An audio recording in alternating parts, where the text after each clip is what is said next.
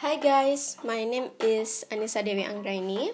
So today I'm gonna tell you about a short summary from a novel with the title is Crazy Rich Asian, written by Kwon Kevin on 2013, and it's a fiction novel.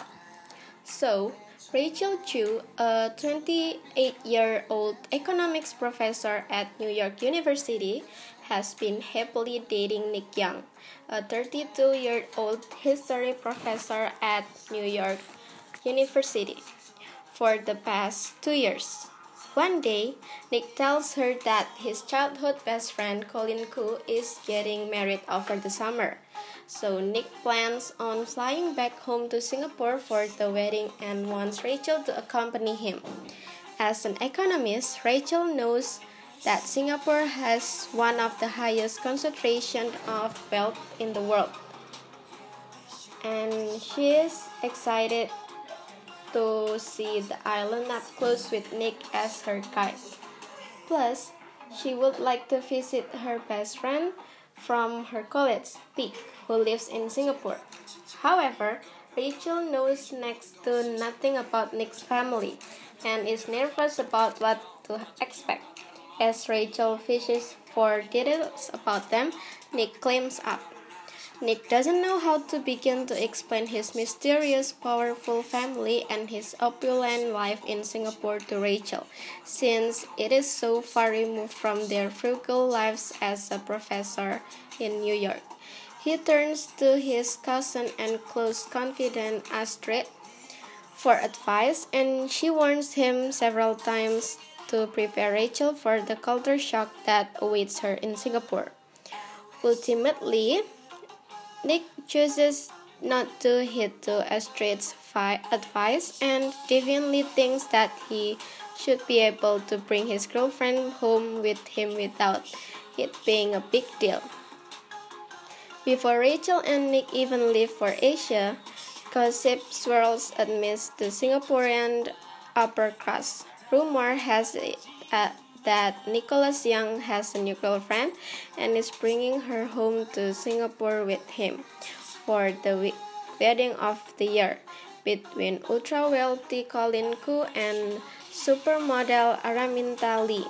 Some people say Nick's new girlfriend is just a no-name American-born Chinese girl, while others say she's a Taiwanese socialite.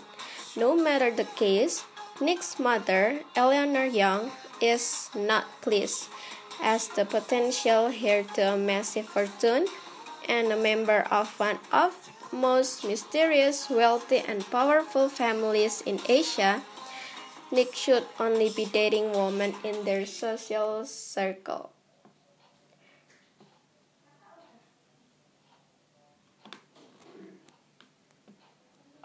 That is, he should absolutely not be dating some unheard of woman from New York. Despite knowing nothing about Rachel, Eleanor is certain Nick's girlfriend is a gold digger after Nick's fortune. Eleanor decides to take matters into her own hands, hiring a private investigator to conduct a full background check on Rachel and her family, and enlisting her best friend and their daughter to help sabotage her son's relationship. Once Rachel and Nick arrive in Singapore, Rachel is immediately faced with confusing cultural differences, snide remarks, and most of all, the shocking discovery that her history professor boyfriend also happens to be one of the wealthiest and most sought-after men in all of Singapore. Eleanor and her best friends perpetuate the rumor that Rachel is a gold digger as they try to turn the islands against her, while making several attempts to break Rachel and Nick up.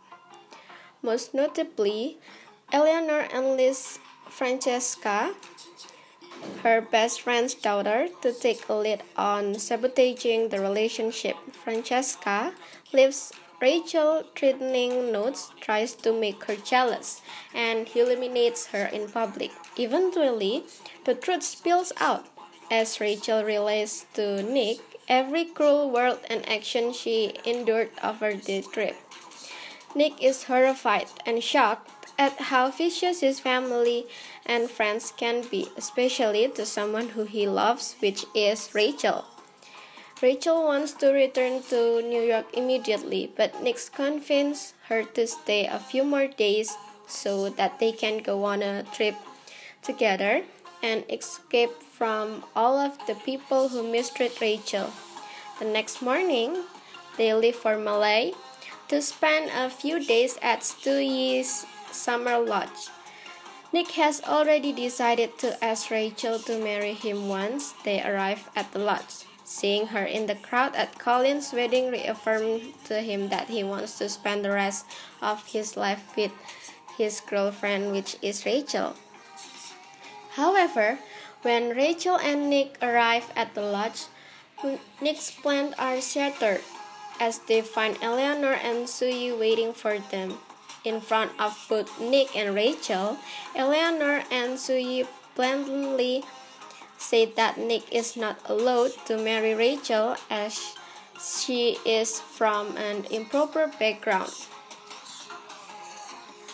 After she planning to go to China, her mom talks to her and explains about all the bad stories that Nick's mom has been talked about.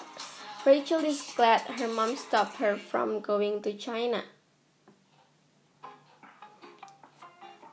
And Rachel and Carrie patch up their relationship, and Carrie, which Rachel's mom, reaffirms how much she likes Nick and thinks Rachel should give him a second chance.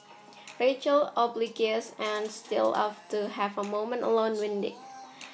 The two forgive one another wholeheartedly, and the novel closes as everyone bickers playfully about where to go for a meal.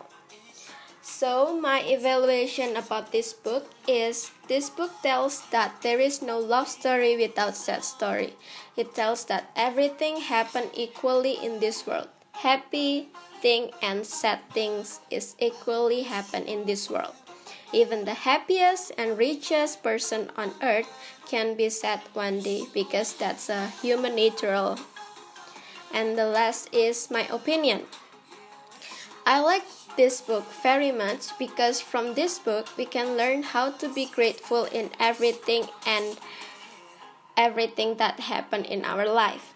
And besides that, we can learn how to love our partner endlessly even there's a big storm coming on our relationship, which is teach us how to bond with our partner even there's something bad going happen to our relationship. I think that's all for now. Thank you for listening. Bye-bye.